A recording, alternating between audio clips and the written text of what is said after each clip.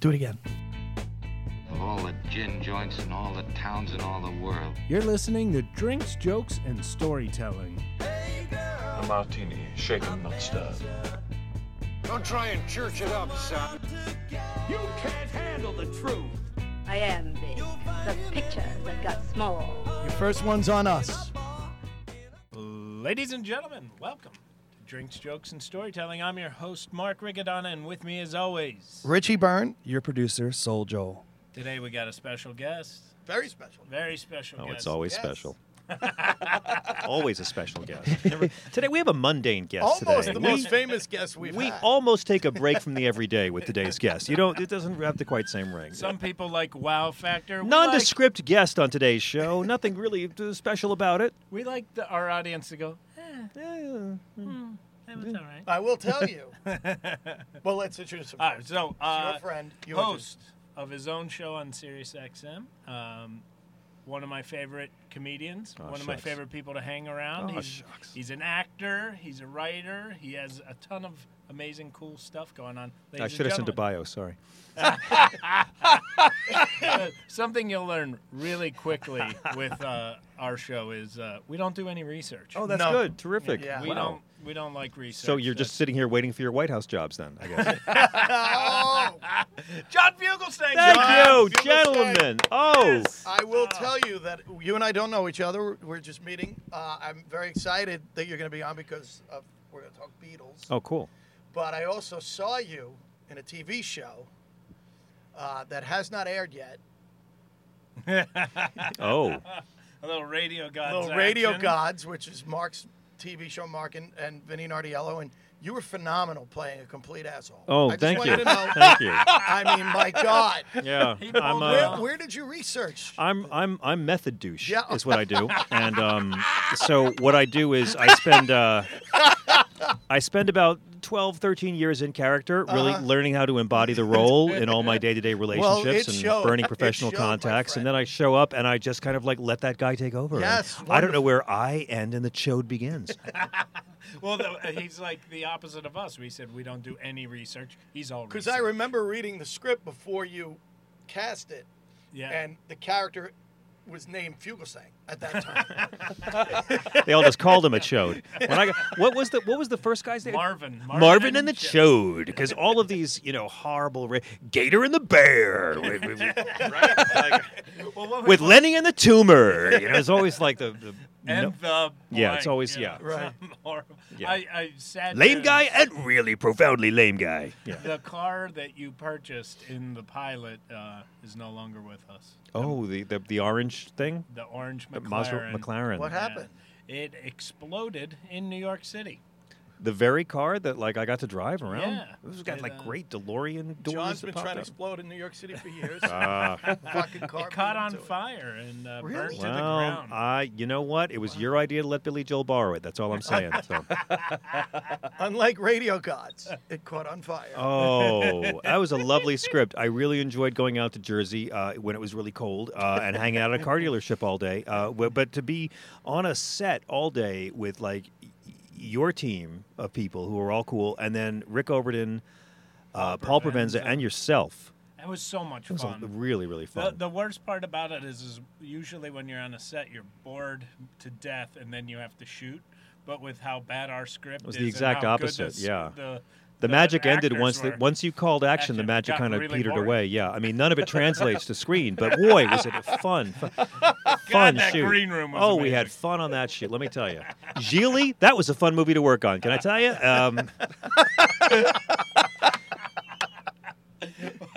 I can't wait to see it. I love your scripts and I love what you did, and it was really a great satire of a once great industry. I also have the next project. I really am excited. I want you to read it. Oh, terrific! As I do, So- I just had my pitches haven't gone that well. I was just recently pitching again. Another network turned down my reality show based on the Donner Party. Didn't go. I was recently. I thought Bill Cosby would be open to this, and I pitched him. the all hardcore gangster rap version of Kids Say the Darnest Things, which is called My Little Homies Be Talking Some Fucked Up Shit. He did not respond. Disney, I was. Well, he's a These little are my busy pitches. right Well, now. but he needs a hit, is all I'm saying. He needs the income. Those lawyers don't pay for themselves. Disney, I pitched them my gangster rap version of Winnie the Pooh, which is called Tigga Please. They did not respond. This whole thing where And like before the show, we were like, what are Piglet's we gonna going talk Tigga about? what? Tigga what? I just now pitched to German TV. I'm trying to get Werner Herzog to do a German dark remake of the Brady Bunch called Das Bunch. Again, these are like ideas that are ahead of their time, and these straights out there, So I just do my other stuff. I just did a tour with the San Francisco Straight Men's Chorus. I don't know if you've heard us before. Just a bunch of guys. We're just guys who happen to be. We don't shove our straight down your throat. Like we don't only sing in straight parts of town. We just have a Sammy Hagar cover album. And then I have my magazine job. I do a website and magazine for Reverse Psychology Today. Have you seen Reverse Psychology? Dudes, you have got to read Reverse Psychology Today. It is smart. It is insightful. It is. You know what? No, it's not for you. I take it back. You don't want to read it. Do not go to my site and read anything. Thank you. Not for you. That's all. So I'm busy with what I'm saying with lots of things in the hopper, lots of projects I'm working on. That's great. And We should start every show with a drink of choice. Yes. Oh, yeah. The jokes have been covered. Yeah, we've Sorry. covered jokes, I feel. This is... I don't... Tigga, please. Once you go hack. That's one of those jokes when you hear it, you go, God, why didn't I think of that? That's just really Well, I funny. stole it from Carlos Mencia, so God knows who wrote it in the first place. Well done. I think we can wrap this up. That's Yeah, as I many mean, laughs as you can fit. Jeez. No, but if you could have anything you like, we're out and about town. You can have any drink you like. What's your drink of preference? Well, gee, that's interesting. Cheap red wine. That's always Yeah? good for me. But now organic cheap red wine is better. No headaches. I guess I would say like a gin and tonic is I'm pretty basic. Gin Yeah. and tonic. See, now That's we were just interesting. talking earlier. We're not I'm huge told. gin I'm fans. told that vodka and soda water is the most low calorie hard drink Yes. you can have if you Yes. want to get fucked up and not still worry look about your beautiful. chins. Like so fan of that as well. But I mean come on, it's New York. A red wine and a pizza, I'm good. Yeah. Yeah. What about you? Me, I like everything. And I keep them coming. So Zima is your thing. Only with a Skittle in it. What are your drinks of choice, gentlemen? I'm a Scotch guy. Nice. Yeah, I like a nice whiskey. Macallan's. It's weird. Angry Balls. It's like angry orchard with Fireball inside of it. You meant a drink. That's why I'm the producer. Back to you, John. No worries. He actually said it seriously. Listen, man. No. Angry balls. My uncle had angry balls in the war. I understand. We're with you, man. This ribbon right now, you see, this is for angry balls. I pitched it. It got denied. So the other thing that we do during our show is we have a joke. Now, after shows as a comic, people always tend to come up to you and go, "Hey, I got a joke for you." Oh, no. And They're then usually you read your racist. joke. Yeah. Usually racist, sexist, so I listen. So I write them down. Yeah, I write them down. I use them in my act. But do you have a joke that if somebody said to you, like, "Hey, you're a comedian, give me a joke"? Do you have like? Well, I love that you ask this because this is like the comedians are the only group that understand what this is like. To have someone who meets you randomly demand you display your craft on demand, like right in the, because no one else does this. No one's. Oh, you're a heart surgeon. Suture my aorta. Like it doesn't. Hey, I brought a guitar. Hey, yeah, There you you're go. a Play me Republican song. senator. Deny my family affordable health care. Like what? It doesn't come up. So I used to have this line. I had this line. This guy once said, tell me a joke. Tell me a joke. And I'm just like, the National Dyslexic Theater Company presents Annie, Get Your Nug. And he just stared at me. It's about pot. And now finally I Oh, said, God. do you not know what dyslexia is? And he said, bruh, I don't even know what a nug is. So, Bruh. A nug could be pot, so I would like to see any. I hadn't even thought about that. They There could we just go. be smoking up on stage. well, that ruins the dyslexia part of the joke. But if you're baked enough, it doesn't really matter. So yeah, I mean, it's always hard. Like, I mean, Jackie the Joke Man is the best at this in the world, and I mean, I've stolen so many jokes from him that he stole from long ago. Like, I mean, when I was 12, my favorite joke was two nuns walking down the street, and a guy jumped out and flashed them. You know this one? No. One nun had a stroke, the other wouldn't touch it. There it is. Yeah. There it is. You fulfilled your obligation. Let me tell you, here's the best bad joke. Irish guy. Those are always where they start good. Well, I was thinking where everyone's drinking. So Irish guy is Seamus is stumbling around. And by the way, I hope all of you, one thing liberals and conservatives have in common in this country, we're addicted to umbrage, the umbrage-gasm out there. So please be offended by this. Irish guy walking around and he stumbles over something, looks down, and it's a lamp. And he picks up the lamp and rubs it, and a genie comes out. Not usually in this part of the globe, but didn't go with it. And the genie says, "Thank you. You have saved me. I will now grant you 2 wishes. Anything you want." And Seamus is like, anything I want then? Anything you want, my son. You will have 2 wishes. Because the first thing I want to ask for is, I want you to give me a bottomless mug of beer, of Guinness, and it never runs out. And the genie says, okay, boom, there you go. And Seamus can't believe it. He takes it. Glug, glug, glug. My God. It's still full. And he's drinking and drinking. Glug, glug, glug, glug, glug, like 20 minutes. Glug, glug, glug. It never runs out. It's the greatest thing in the world. You've saved me. It's the most beautiful gift of all time. The genie says, well, what's your second wish? Give me another one of these. Okay. To You know me, that what? was informational. Here's I'm why. like, if I First get of a all, wish, I'm I know incredibly what I'm impressed asking by for. the Irish accent. Yeah, you nailed that, Wonderful. by the way. Oh, thank Wonderful. you. I saw In the Name of the Father 7 times. Second of all, I like his foot on the gas. what I love the about whole time. For the fuck's sake, what I da. love about Irish jokes is it's the only you can still say Irish guy drinking, and get away with it. No Yeah. one seems to be Nobody offended. gets. Well, You're offended by everything else in the world, but we all agree that the Irish are drunks. Yeah. white privilege has its privileges, I Yes, guess. yes. Now, John, you were an actor? Did you start as an actor, or did you do comedy first? I started as an actor. Yeah. Started out as an actor, and I believe you and I have the same kind of philosophy that it was, I want to do film so then I have money to do theater.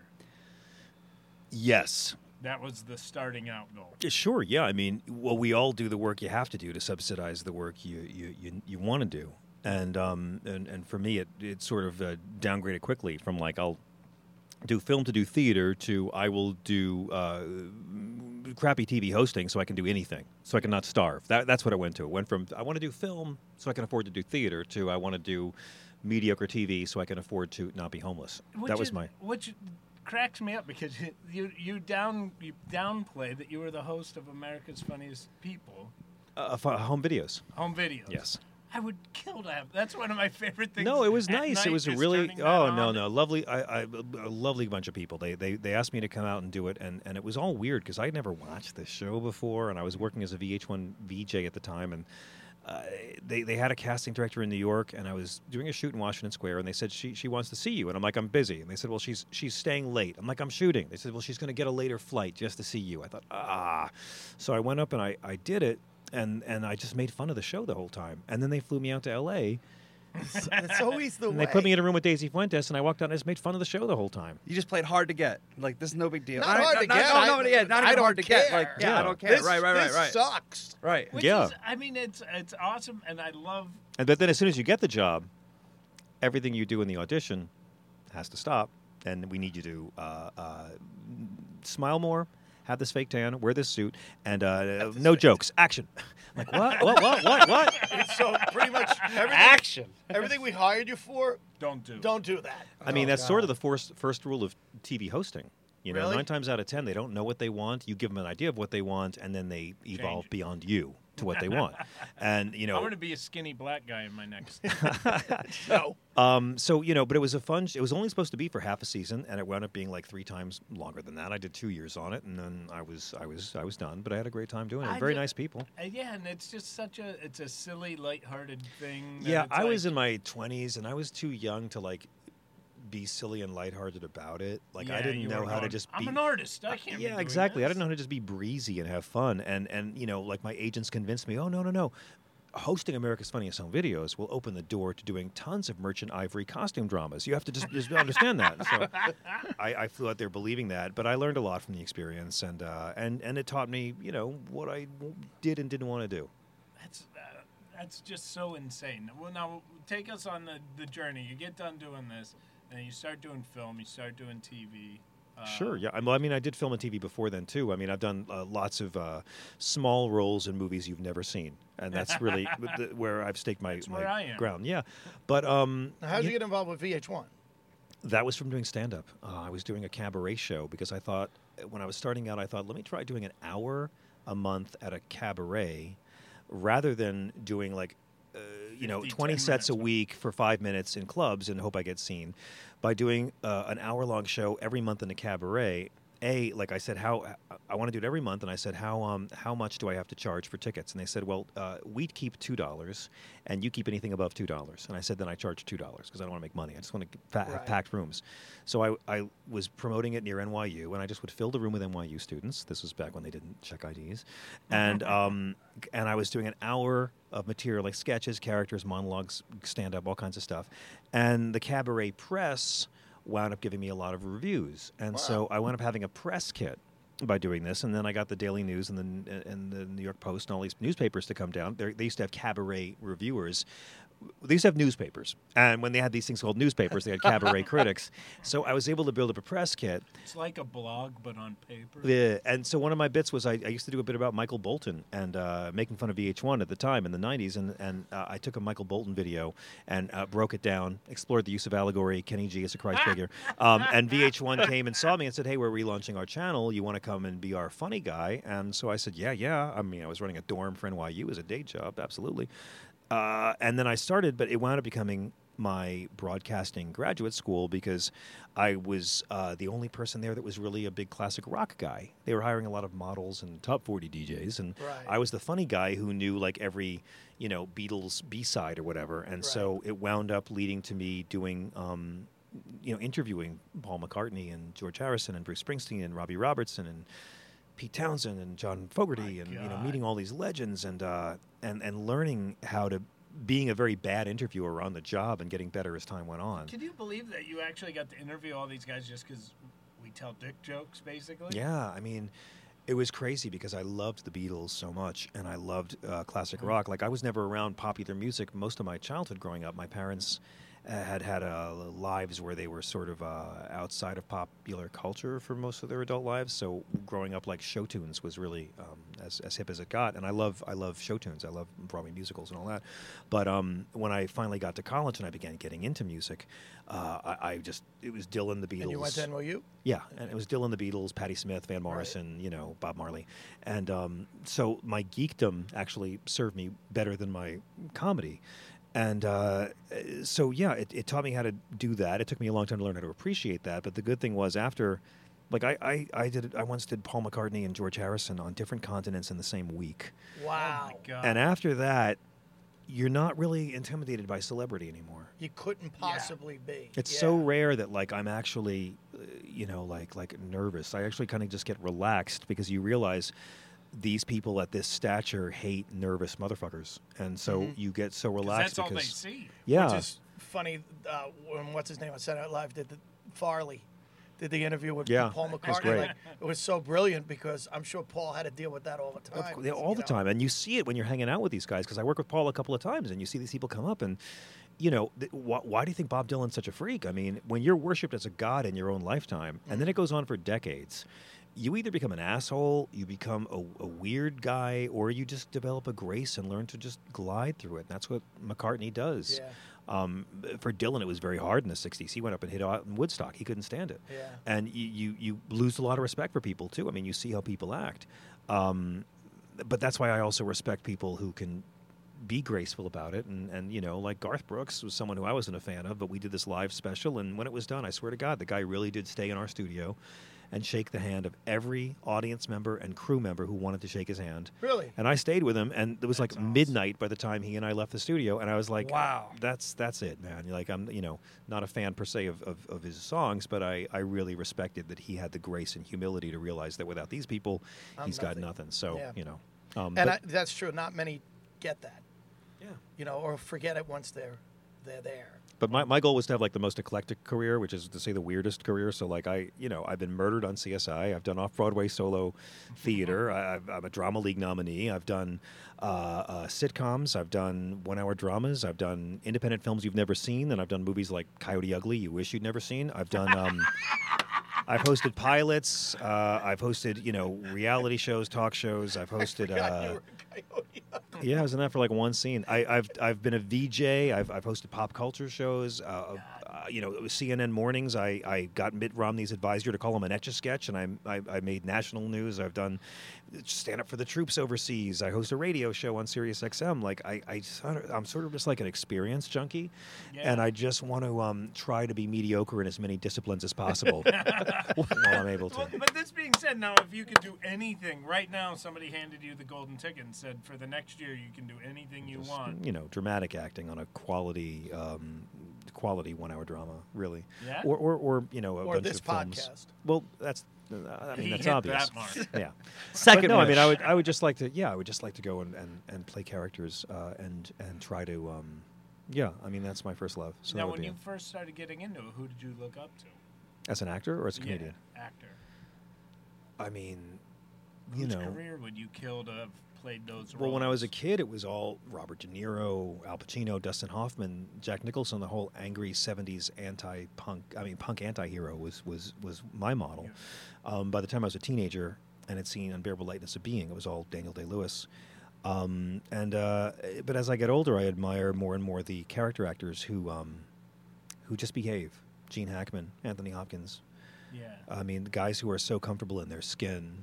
Richie, who would you like? If Morgan you could Freeman, steal just there? show up and just talk and just behave, and you're there. I mean, Hackman is just like amazing. Watching him in anything. Yeah, I agree. I think those kind of. I mean, that's what Gandolfini wanted to be. He just wanted to be that actor that The no one really behavior knew. I saw mean- him in a play when I first moved to L.A. There was like 12 people in the audience, and Sean Penn had produced it. It was about an old Protestant man in Ireland and an old Catholic woman who fell in love Right. visiting their kids at the cemetery. And he played like this bigoted Irish cop who hated that his father was dating a Catholic woman or a Protestant woman.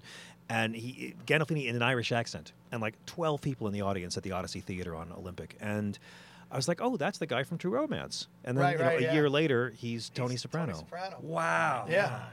Yeah. And apparently when he went in for the audition, he bombed.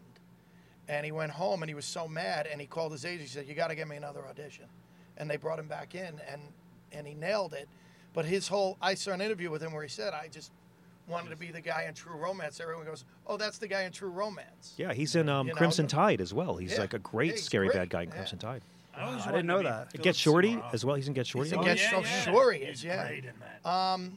But you're right. I know what you mean about Hackman. There's a Just being there's a there. grace, a class to Hackman that Yeah. when you see him in any movie, any role, you think about the fact that he was roommates with Dustin Hoffman back in the '60s, Yeah. and Hoffman blew up, and Hackman was just always playing these great roles. And just basically, one day you woke up and realized, wow, Gene Hackman's a huge star. I mean, You know he what I has mean? 2 Oscars. I mean, That's yeah, but you know what I'm but saying? yeah. Like there was never that one movie that. Well, Bonnie and Clyde, I think, was his big Yeah, breakthrough. but And then Popeye. I mean, I was a baby, but like Popeye Doyle, Yeah. French Connection is. yeah, but it was. But you're right. He was never was like like- leading man guy. Yeah, he just was a and great. he just a tremendous. It's a great actor to go. That's someone you'd want to be. Here's the good news about him too. I got to see him on Broadway once. Did you in really? the original production of oh God, what's the play? Sigourney Weaver did the movie. Death and the Maiden. With it was 3 actors: Glenn Close, Hackman, and Richard Dreyfuss. And he was great to watch him on stage. His last actual feature film was Welcome to Mooseport with Ray Romano. Yeah. You are serious about retirement when you allow Welcome to Mooseport to be your last- final yeah. film. But the good news is they did a documentary for HBO about John Cazale. The only actor who every film he ever made was nominated for Best Picture. Yeah. Oh my God! I Made didn't realize you're right. 5 movies. 5 movies. They were all up for Best Picture: Godfather, Godfather 2, Dog Deer Day Hunter. Afternoon, Deer Hunter, and The Conversation. And Jesus, what a career! Hackman is interviewed in that film, so technically that's Hackman's last movie. The John Cazale documentary is Gene Hackman's last. I know you weren't waiting for my approval, but I can listen to you talk all day. I mean, you're Jesus, amazing. Really? Oh, I just don't have a life. I'm just So, who is your favorite? Now, wait. Speaking. But real you know quick what actor I would Who? love to have a career as? Who? Is it Paul Sorvino. Oh, he always gets fun roles. And always yeah, like- and he's like- such a great actor. He's always like I always admired Paul the Sorvino. Cooler was my favorite role of his. He played the junkie, heroined out. Oh, that's singer. right. He Paul. was like the lounge singer, and he was like In what? In The Cooler. Cooler. I never saw The Cooler. Oh, it's really. I'll Alec have to- Baldwin's only yeah. Oscar nomination. I I like Paul Sorvino, but you know, I loved him as Henry Kissinger and Oliver Stone's Nixon. Yeah. But I thought he should have played that character as Paulie in Goodfellas. He should have done it as Yeah. look, stop with the joke. Stop with the joke. Stop with the joke. I used to love watching him on Law and Order. I'd like. Yeah. to He be- would do little things on Law and Order. If you like, you just see him doing things. You go, wow, he's just in the moment, and this is just some TV show that's been on for 20 years. You know, Yeah. I don't know. I just Michael Moriarty's amazing on that Yeah, show. I yeah. mean, Michael Moriarty. It's one thing to be a sane person who can play an insane person, but Michael Moriarty's like a crazy guy Yeah. who can play a sane Sane guy. person You're right. beautifully. I mean, yeah, I he's so watched- insane he left the oh, show. he was so insane he left the show. Yeah, but He he's said this isn't going. But anywhere. he's so beautiful to watch on it because he never acts. He No. just stands there and behaves and a little detached, Your Honor. And Yeah. he's so magnetic to watch. Yeah, I loved him when I was a kid and saw him in Bang the Drum Slowly. Oh yeah, With and in De Niro. Q, the Winged Serpent. I don't know if you guys are real geeks, but the dopest horror movie of the '80s, Q, the Winged know. Serpent. Yeah, it's crazy. It's crazy. No, Yeah. no, but Bang the Drum Slowly was Danny Aiello's first movie. Danny He plays like the Aiello. third baseman or something in that. Yeah. I like the actors that are like Christopher Walken and James Caan, where they're just trying to remember their lines. It's that not makes really sense. acting. I They're see just that. like, James Caan. and everybody's going, "Wow, they're so intense." They're just trying to remember what. I was what on they're a supposed to subway say. once with Walken a couple of years ago, and he got off at my stop, so I just kind of followed him, but like 5 feet behind. Nice. And I It's a could, very Christopher Walken thing to do. but I could see that he was expecting me. Like he had that look like, oh, this guy's gonna come up and start. But I never did, and I could tell that it freaked him out. And I was like, I just freaked out Christopher Walken. That was pretty cool to me. You are a dark, dark man. Yes. I ran into him he lived on the Upper West Side. I don't know if he still does. But I used to see him all the time going into the bodega, and I didn't know it was really him. And I told one of the owners of the comedy club, I go, Chris, there's a guy that looks just like Christopher Walken that's always at this bodega, and they're like, it is. Huh. Like, He shook my hand when I was 17 on 42nd and 9th. no way. Oh yeah. Yeah, by Theater Row. Yeah. Well, I- Yeah. The and Dead his Zone was wife my went Dead on to Zone was become a my casting favorite. agent. The Dead Zone was was my favorite Walken performance growing Yeah? up. Yeah, still is. I Yeah. think. Yeah. All right, now. Yeah, Georgiana is a big casting director. Yeah. She did The Sopranos She actually. she cast me in The Sopranos. I was on. Right she, on. She was, that was pretty cool because she requested me. She'd seen me in some other auditions. She said, just don't hurt my husband. You keep following him around. No, that was before I followed him around. I know it's killing Richie. It- Let's just I cut know- to the can we chase. He wants to hear please- some There- Beatles there- stories. There's the I segue. think There is no segue. We are 27 minutes in, and we have not talked Beatles at all. This is ridiculous. Let's do Please. a Beatles episode? Beatles, we could, but I'd like to. Just pretend Mark and I aren't here, and you Who's your guys. who's your favorite interview? Do you have one Of my life? of your life?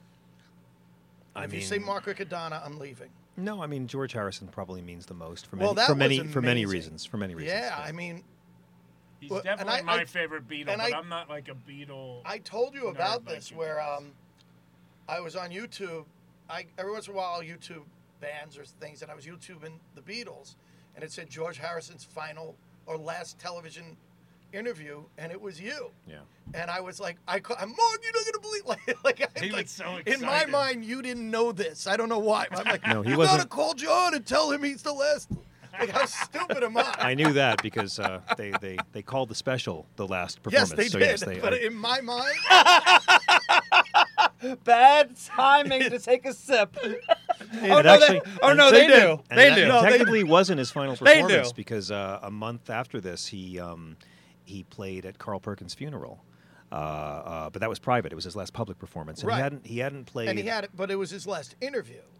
I right? believe he did a radio interview in the UK after that. I But don't it think said it was last TV appearance. his last interview. TV. It See, was they his really final. went all out. To It was make his sure. final TV appearance, his final TV interview, and his final public performance. Wow. Yeah, Man. yeah. He was diagnosed 2 months later. He came in with Ravi Shankar. I was about to. I'll try to tell the short version of this. I was about to because I have You a don't Ring- have to. I have a Ringo story that's a lot better. I don't. I have a it Paul story. slowly. I have a Paul story. have a I'm not Paul allowed to story tell too, while but Paul's go still ahead. alive. I can't tell my Paul story. Okay, but you could tell me off stage. Oh, off stage. Yes, off stage. I'll tell you when we get away from the crowd. I went. You're the fucking best. I was going to fly to. You're drinking something. I was going to fly to London to interview McCartney, and I was very excited. I'd never been to the UK before, and I was all psyched to fly I out. love that he's going to interview McCartney, and he's excited that he's going to the UK. Like that's I'm, awesome. yeah, I'm just. I've never been to England before this. It was Right. huge for me. I'd never been Still. overseas. It was. McCartney. Yeah, but it was exciting for many reasons, and I liked the album too. He was promoting, and then I got a call. I was in Sam Goody on Broadway, the old Sam Goody store in Greenwich Village where I grew up, and they said we need you to go a day later. You got to go on Wednesday night instead of Tuesday. I said, I'm going to lose a whole day. I got family. I want to go visit in the countryside. Why? Oh, we need you here for George Harrison and Ravi Shankar. I can do that. Yeah. Are you So serious? yeah. So George had produced the Chants of India album for Ravi. George, of course, produced lots of music in his career. He produced the Hare Krishna mantra and made it a top 20 single. And in fact, Olivia is releasing an album soon of Indian spiritual music that George had produced over the years that just never got released. And so they came by. It was going to be like 10 minutes. We were going to get our soundbite, and he would leave. And he was really funny. Like I was so nervous. I got there and they said I had to go to makeup, and I went to makeup, and they were like, "Okay, he's here." And I thought, "Oh my god, oh my god, oh my god!" And so as soon as I was done with makeup, I'm like, "Can I go meet him?" They said, "Yeah, go to the green room, say hi." I walked in. This is back during the anthology period when he still had the long hair and the beard. Yeah. And the first thing he does is jump up and say, "Oh, you must be the one wearing the makeup then." And I told him how much he had meant to me spiritually. Like he knows what you think, and there's no compliment you can pay him he hasn't heard. And I once read an Eric Clapton interview where they asked him about Dylan, and he said, "It's always awkward to talk to Dylan because I could never give him what he's given me."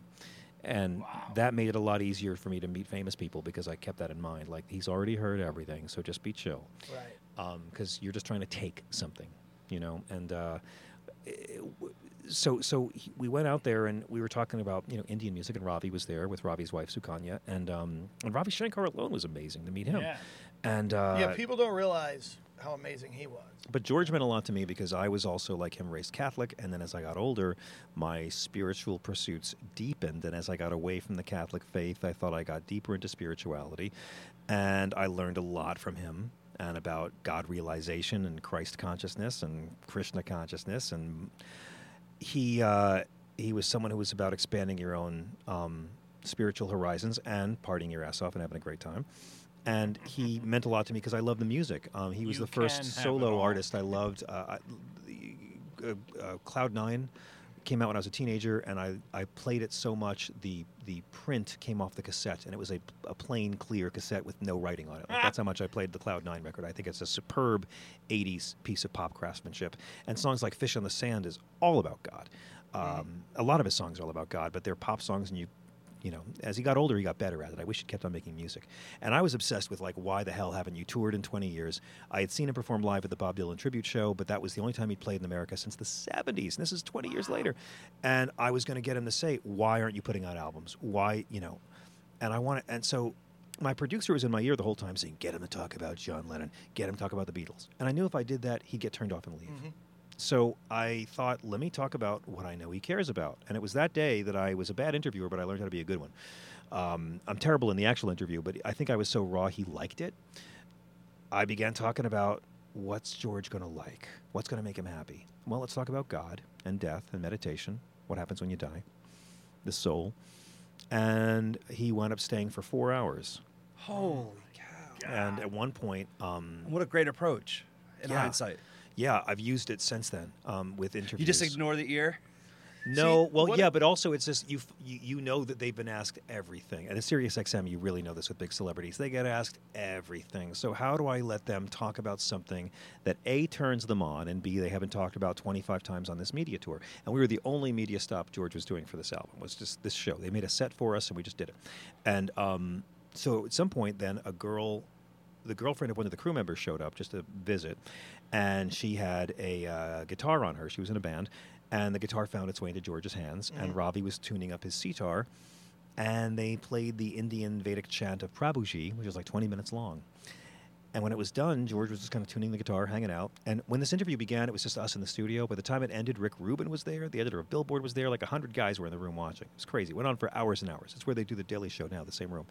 And Oh, really? yeah, So cool. at Hell's Okay. Kitchen. And so then George was like, taking requests. And someone shouted out, All Things Must Pass. And the only time he ever played it live was right there. And then he said, sing along with this one. And it was a Traveling Wilburys song that Dylan had sung. And I sang along and realized I'm the only one singing along. I'm the only one who knows the words. I'm the only one wearing a fucking microphone. I just ruined the bootleg of this whole song with my off-pitch voice. Oh, that's so great. Oh my God! Yeah. If You Belong to Me, my favorite song from that second Wilburys record. And then he did an unreleased song called Any Road that wound up being the first track on his final posthumous album, which should have been called Any Road. And it was wonderful. My knee appears in the music video. Go me. And he hung out for 4 long hours. And Wow. so many things happened, so many exchanges. They put out this 44-minute version on TV. I was in Montreal doing the comedy festival 4 years later, and they called and said, "Hey, George is really sick. We think it's nearing the end. Will you come back to New York after Montreal and help us do some wraparounds? And we're going to cut it and make it a special ready to go when he dies." And I thought, well, that's ghoulish. That is really ghoulish. But that's how it's done. Yeah. I mean, every famous old person who dies, the TV Obits networks have in had their already. obits done. For when I was at ABC News and I saw the people whose obits were already produced, like some of them lived for years, very inconsiderate. But so I flew down, we cut it. Yours is there, Mark. Made it a by the way. 44-minute special, but they've never actually released the whole thing. And I've tried to get it released over the years. At one point, they didn't want to compete with the Scorsese movie, which I'm in for like 5 seconds. I'm finally in a Scorsese movie. But what was great about it was I was terrible, and I was ashamed, and it ended. We said goodbye. He was beautiful to me. And then I went straight to JFK, got the red eye to London, Interview and Paul. landed in London, checked into the hotel, hopped on a train to go see my uncle in the Ipswich countryside. So I have photos of me with George on Wednesday night, me with Uncle Lenny, my Brooklyn uncle in England, on Thursday morning, and I'm wearing the same clothes in both pictures. And we did the special with Paul on Saturday. When it aired, they made it like a 30-minute special called Yin and Yang, which is insulting to one of these guys, George or Robbie. One of them's the Yang, and nobody watched it, and they put it on at 2 in the morning. And but Beatle fans, thought I sucked, and I was grieved because I met my idol, and I was a blubbering idiot. Why do you think you sucked? I met my idol, and I was a blubbering idiot. I was telling inappropriate jokes. Wait, I was with making George? Spice Girl jokes and Rick Astley jokes. Yeah. I was not polished at all. It took me many years and a lot of therapy to realize the lack of polish is probably what he responded to, and slickness Because you, was not you his got thing. him to stay for 4 hours. But again, he wouldn't do that. He's le- George Harrison. Let me explain how the Catholic Church works. You don't have at 12 years. I've yeah, done my time. there's guilt, there's shame, there's oh. Catholic. They got to keep you somehow. So beating, there's a fine line between humility and nuclear self-loathing. So That's what's so funny is because from an outsider, I whenever- watched it and I thought you were great. well, the I thought 1 hour it special was great. a lot better than the 30-minute thing they aired. But then it took me a few years to realize, hey, I'm not that same person. And at one point, like, George was talking about how when I first went to Los Angeles and I met Burt Lancaster, and I thought, he's just a man. I thought Burt Lancaster was a larger-than-life person. Realized he's just a man. And celebrity means nothing. And I'm sitting there like, really, George? Tell me more about how celebrity is empty artifice and means nothing. And over the years, it taught me to forgive myself, because that's what you have to do sometimes. It taught me to not be ashamed of being imperfect. It got me into therapy, and it cured me of ever being starstruck again. because after that, like the only thing that came close for me was when I worked with Al Gore. I did like 35 hours sitting next to Al Gore on Current for the 2012 election, and that was like, you're in the room with somebody who you think, oh, Al Gore, yeah, okay, and then you're actually looking Al Gore in the face, talking with him about movies and rock and roll and bullshit. You're like, oh my God, you are in history books. So that was like He invented the internet. He never said that, but yes, he never invented said that, global warming. and he did a very bad job of defending himself. But and I can defend Al Gore because also, I can talk about the other stuff with Current, and I'm glad the Qataris had a good time. So like, to this day, what the after effect of that, George, was, and I'm sorry it's such a long, blown-out story, but I'll have guys, I'll have like heterosexual white guys walk up to me in airports and hug me, saying that like that was the only time they've seen, because when they first aired it, it was just the little bits about the Beatles, but when here's the big thing, when he actually got sick and we recut it, then they put in all the stuff about God and what happens when you die and the soul and meditation. So the day George died, VH1 plays this around the clock, and you see George and his 20-something kid talking about the soul and death and prayer. And, and so I will to this day have guys come up to me and thank me because they say, that was the only time I ever saw any serious discussion about spirituality on TV. Because my other thing is, when it comes to spirituality on TV, you get two options: atheists or imbeciles. You get non-believers or douchebags screaming at women outside clinics, which doesn't reflect America's real religious makeup. And I think we have a real spiritual hunger in this country that's not phony fundamentalism, but a real spirituality and searching. And I think that's what George was. And I think a lot of people respond to that because he never claimed to have all the answers. He was looking for the answers. And I think that's how you trust somebody. That's everything. Is like, if you don't have an answer, at least if you're looking. I hate when people just make up. Trust people who are seeking the truth. Don't trust people who claim they found it. And so it wound up being very healing for me and helped me grow up a lot. And it made a lot of people happy. So it helped me on my journey. And so George will never know how much he gave me. But I did meet Olivia, his widow, at the Hollywood Walk of Fame star ceremony, which Paul was at and Tom Petty was at and Jeff Lynne. And she thanked me for the interview. Really? And that really validated the whole experience. Yeah. Was that an original quote that you just did? What? Believe people. No, I heard that. That's something I heard somewhere. Trust him. No, I love that quote. Oh, I don't just rip off from hack comics. I rip off from theologians. I rip off from all kinds. Joel Olstein. I'm like not just like Jackie trope, Martling. I'm a trope vending machine. Is what I want you to know. That is all right. I want to know something before we go. Wait, who's going? Oh, is it time already? No. It's not. But I think we Bite should your tongue, Richie. Start another one, or do you want to stay with this? Here's the We're talking about fucking Trump once. This is heaven. Thank you. Here's the question I think we have to ask John. Can you stay to do another one? If not, this is going to go a long one. Yes. I'm good for another 20 minutes. I got to be at Pitt. Then let's leave this on. No, just leave Let's it on. keep going. I got to be at Pitt by 7:30 for Sean Crespo's show. Oh yes, yeah, okay. Yeah. Okay, well, here's my question. When you interviewed McCartney, was that the first time interviewing McCartney? Oh, yeah. And do you think you did better than you would have if you didn't have Harrison a few days earlier? Or do you think you did worse? Do you think it mattered? The McCartney thing, I had no control over the questions. It was a town hall, and we were doing viewer submitted questions. And then a few, like Bill Clinton sent us a tape that we played for him and things like that. But it was very, very tightly scripted. I didn't have a lot of wiggle room. It was a very, like, VH1. Like, it was in Bishopsgate, which is referenced in Being for Benefit of Mr. Kite on Pepper. John sings about it. Paul does that live now in his set. And it was a big TV production, a lot of cameras. It was timed within an inch of its life. There was not a real lot of flexibility. But then a couple years later, they asked me to come and host a listening party for the Run Devil Run record at Hammerstein Ballroom. And that wound up being wild because I was on stage with Paul. And, I went out there and I welcomed the crowd and I did a set. I brought Paul out, and then they played the album. Paul and I went upstairs and drank and talked about the Canterbury Tales with his makeup artist for an hour, and then came back down. And then it wound up being me and McCartney on stage for like an hour. There's great photos from this, taking questions from the audience. Oh my God. And at one point, someone just said to him, "Paul, how do you like being a grandfather?" And the whole room got a little tense. And Paul just went, "It's fucking great, man." And so that was the night that it was fun. My brother was there, and Woody Harrelson was there, and I'll just leave it at that. Fun was had later in the evening, but You don't have to say anything Yeah. after Woody Harrelson. No. Springsteen was there. It was a crazy night. Really? Sheryl Crow was there, but that was a lot more freedom. I got to play with him on stage and goof off, and I can tell this part of it. Before I went on stage, I said to him, Paul, your people told me that I have to do a better job introducing you than Madonna did at the Grammys last week. And he just went, that shouldn't be hard.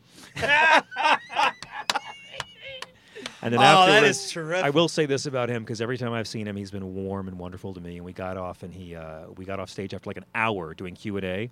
And I was like, Paul, you got to do a spoken word tour, man. Go out there and do storytelling. We got off stage, and he put his arms around me and hugged me and lifted me in the air. And I think it's the only time in my life a man has lifted me in the air. Did you flip your since I was legs like, up behind well, you? since I got out of the Navy that time. But it was still like, You don't quit, man. it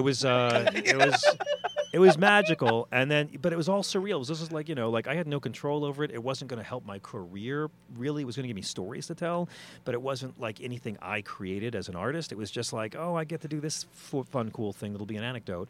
But it was great. It was lovely, and it really was like, Buzz Aldrin said after he walked on the moon, how could he not be an alcoholic when he came home? Because once you've done that, where do you go? How do you top that high?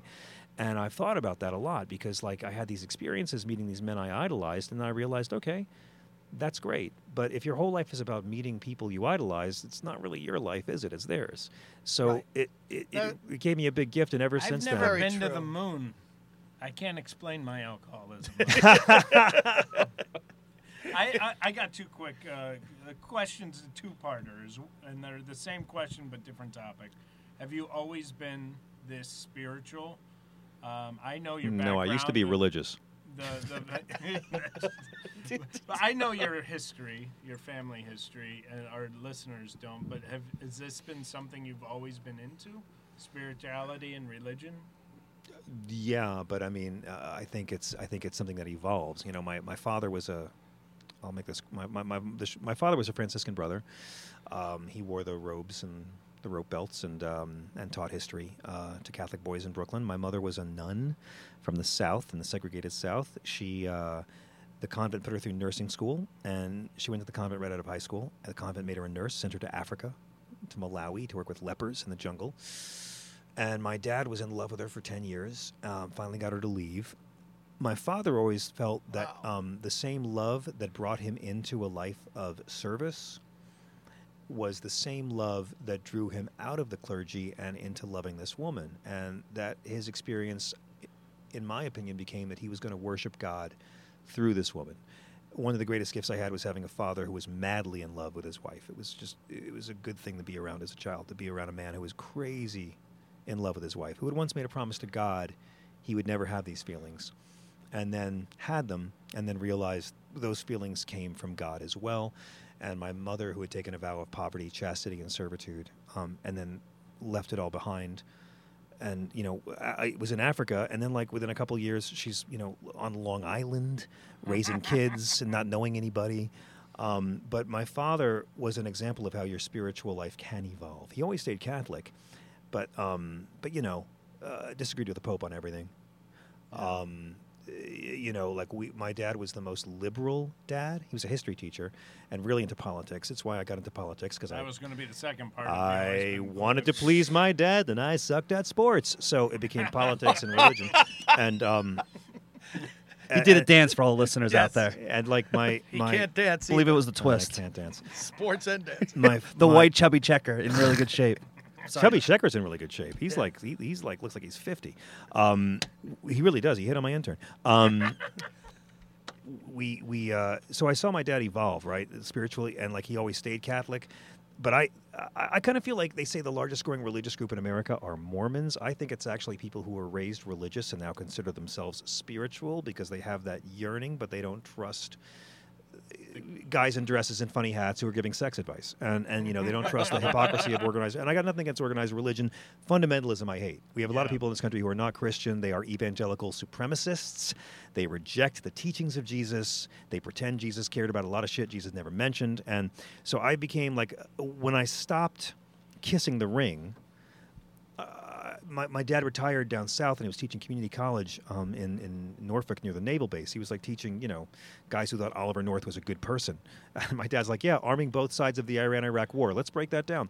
But I went to a lecture my dad gave on Martin Luther and why Martin Luther quit the church and his 95 Theses. And when it was done, I said, Dad, so many of those issues are your grievances with the church. Like, why aren't we Lutheran? And he couldn't answer me, but by then I had it with, the way the Catholic Church deals with women, because none of that's based in the Bible. It's not.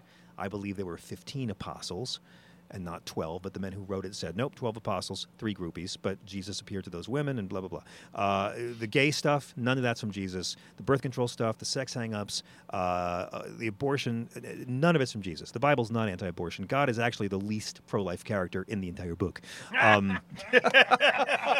So, I was like, all right, I want to get deeper into this, and I became sort of an amateur theologian, and I became a seeker rather than a devotee of one of God's unauthorized fan clubs. So, I'm a weird character in debates because, I will argue against the fundamentalists, but not from the atheist point of view. Because, again, all you see on TV are atheists and douchebags screaming at women outside clinics. So, Bill Maher would have me on to debate, Jerry Falwell, which I did in my 20s, David Duke. I had the guy, Bill Donahue of the Catholic League on my current show, and I had him on for half an hour, and I finally got him to admit at the very end that Jesus never said a single thing against gay people. My whole thing has been thump Bible thumpers with the Bible. And it's kind of dodgy as a comic to do this, and it's kind of dodgy as a broadcaster or political guy to do this, but no one's doing it. My book agents do not want me to do the book I want to do. They want a poignant memoir of my parents' love, and I'm like, no, I'm going to do a book about how you can't be a right-wing fundamentalist and claim you follow fucking Jesus, because you can't, and I'm going to do it with jokes, so fuck you, because I don't see my point of view anywhere. So I think that there's a real spiritual hunger.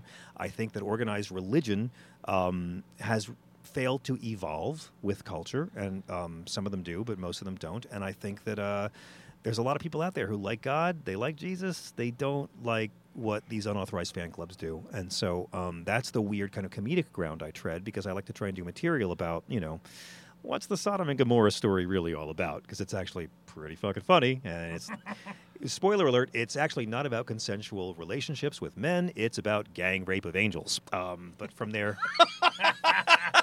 we get, you can't have a cake. So, it's like... I would love to see the guy who went to see him because he was so good on America's Funniest Home Videos. Oh, dude, I came back. What the hell is this? At one point, I was headlining Caroline's while that show was on the air, and the flash bulbs when I first got on stage, and then they were just walking out after 15, 20 minutes.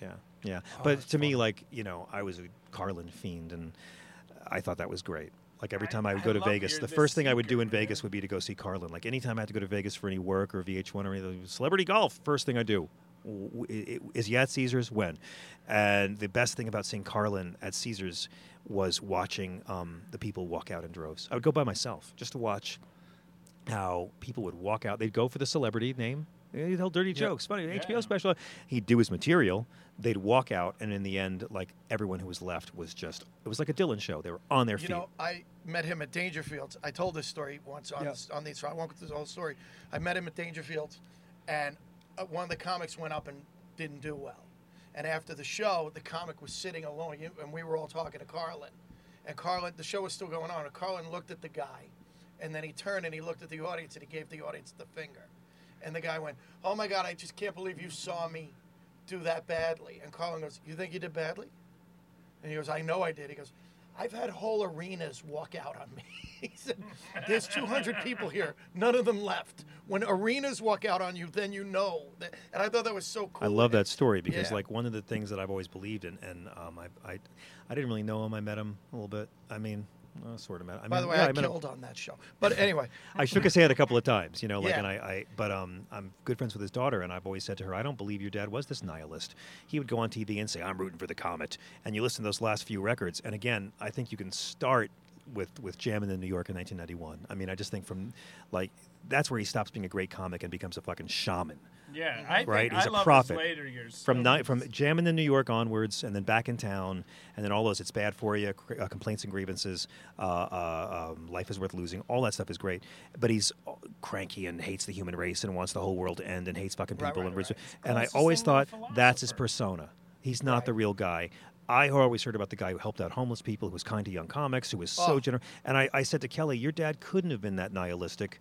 If he really hated people, he wouldn't have written such humanistic, beautiful essays and translated them into hilarious monologues. Right. And she's like, yeah, he didn't hate people. That was the character he played. He loved people. He was a great Christian.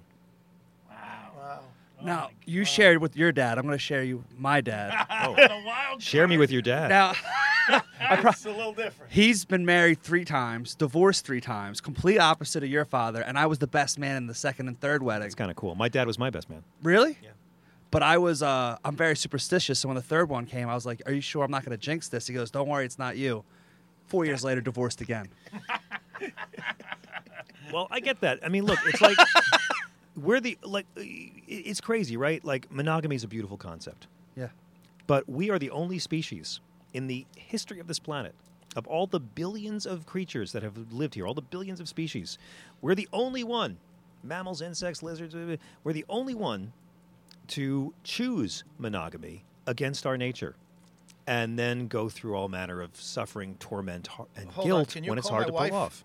off. No. Listen, you make a promise, you keep your promise. That's the deal, right? Like, or else return the fucking wedding gifts. But to me, it's like there's 6 species of mammal that mate for life naturally, right?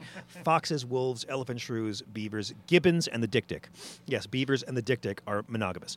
I've been called a dick quite a few times. All throughout the in my life. mammal You just kingdom, gave me some homework. all throughout the mammal kingdom, most mammals mate for 1 season and then move on.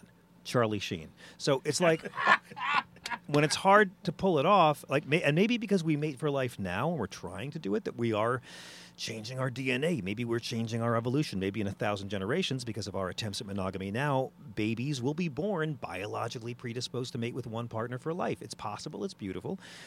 Not necessarily natural. And yet we go through all this pain and grief. And monogamy, it's one of the reasons why we lasted as a species. Forcing people to stay together and raise these fucking kids is why we have a culture and a civilization. But like religion, it's going to have to evolve because we've outgrown it to some degree. And and again, you're in a marriage, you made a promise, you keep your promise. What I'm saying is, I think the playing field's going to change because we go through all this torment when it's hard to pull off, and it's hard to pull off because we're the only animal ever to try to resist our biological nature, because culture told us that's not an option. Right. So I have compassion because it's hard to pull off. It's crazy. It can work. It can be beautiful. And some people, y'all know people who just are monogamous and they're wonderfully happy, and it's wonderful. But like in the case of your dad, I don't doubt that he loved all these women very much at the time he married them. Including my mother. Including your mother. I don't doubt that he loved her. And he probably still loves them all to some degree. Yeah. In his own special way. Yeah. Yeah, but I get that too. He's the wild card. All right, baby. you can't go without. I'm trying to just make you feel better because you have 3 broken homes. That's all. I don't really mean any of this. So. Dude, I've had No, so no, much you fun. said Ringo, and I have to have the Ringo story. You said the Ringo story's better. God, really? Is there time for this? You don't. It's up to you. It's up to you. I'll tell it. Okay, I'll tell it quick. Ringo. I love Ringo. I have enough Ringo Starr solo albums to end a marriage. I wish you would call me because I can help his fucking set list. Yeah, seriously, no one wants to hear boys, Ringo. No one wants to ever hear boys. Yeah, Stop. you're no one right. It's creepy. We when can I handle a saw- when I saw him at 77-year-old man concert- singing "You're 16, You're Beautiful and You're Mine," but Right. not talking about boys. Stop. He had some really great songs that I go, why isn't he doing this? Why isn't he doing that? And Well, yeah, he came, and the one thing I wanted to ask him at VH1 was like, okay, the 2 songs you wrote with the Beatles were "Octopus's Garden" Right. and "Don't Pass Me By." Right. Why are those not in your act? right. Why do you do, everything? Why do you do like freaking? I want to be your lover, or boys, or these other songs, right. or I Wanna the Be Your Carl Man. Perkins "Act Naturally." No one gives a shit about "Act Naturally." They want to hear, your song. And his people just said to me, "Yeah, he tried them, it didn't work." But if you listen to there is a great Ringo Starr live album. It's VH1 Storytellers. It's wonderful. Like, I'm such a freak. Like the best McCartney live album, I would say, is probably Tripping the Live Fantastic, although I do love the Unplugged. John Lennon has a couple decent live albums. Yeah. The George Harrison live in Japan with Clapton is beautiful. Oh, tremendous. And Ringo Starr, VH1 Storyteller's great. He does I haven't Octopus's heard. Garden. No one's heard it. He does Octopus's Garden, and he does Don't Pass Me By, and it's great. And it's just Ringo with his band. It's not like all-stars jumping up and doing a thing. And I saw the first all-star band when I was a kid, and it was like Levon Helm and Billy Preston and Nils Lofgren, Jim Keltner, Dr. John. Clarence Clemens was in that band. It was an amazing band. So Ringo comes in to do a top 10 countdown, and I wasn't working that day, but I went in because I wanted to be in the studio and watch. And I brought my Ringo Starr program from that first tour with Levon Helm and Rick Danko of the band, and Joe Walsh and Mitch. This guy Mitch was the talent coordinator, and I wasn't allowed to talk to Ringo. Had to talk to Mitch. So I'm in the room, and I'm like, Mitch, can I give him my program? Give me your program, and I'll ask him to sign it. Okay. And so I did. And I'm like, Mitch, promise me he'll sign it? He goes, yeah, I'll get him to sign it. And so I talked to Ringo's people, and at one point, he asked for a glass of water. And I brought him the glass of water, handed it to him. He looked me in the eye, and he said, thanks. So that was my connection. And when it was all said and done, I went to Mitch, and I said, hey, is Ringo still here? Oh, no, he left. Oh, can I have my program? Oh, shit, Ringo took your program. And I realized my Beatle merch got stolen by a Beatle. He left the studio with the program that I'd had for like 10 years, schlepping around. And I bet he sold it on eBay. No, I said I got mad. I was like, that's some bullshit, and I want my program back. Mitch, you're on it. He goes, well, I don't know what to do. I said, Mitch, call Ringo. You told me to give you my program, Mitch. You call Ringo, you get my program back, and I want it signed. And Mitch said, I'll do everything I can. About a month later, it got shipped back. And it was signed. Wow. To Mitch. Love Ringo. Oh, my God. Oh, Mitch, guys, that's Drinks, Jokes, and Storytelling. Thank you so much. Thank you, John. Thank you, gentlemen. This is really fun. Last call. Thanks for listening to Drinks, Jokes, and Storytelling.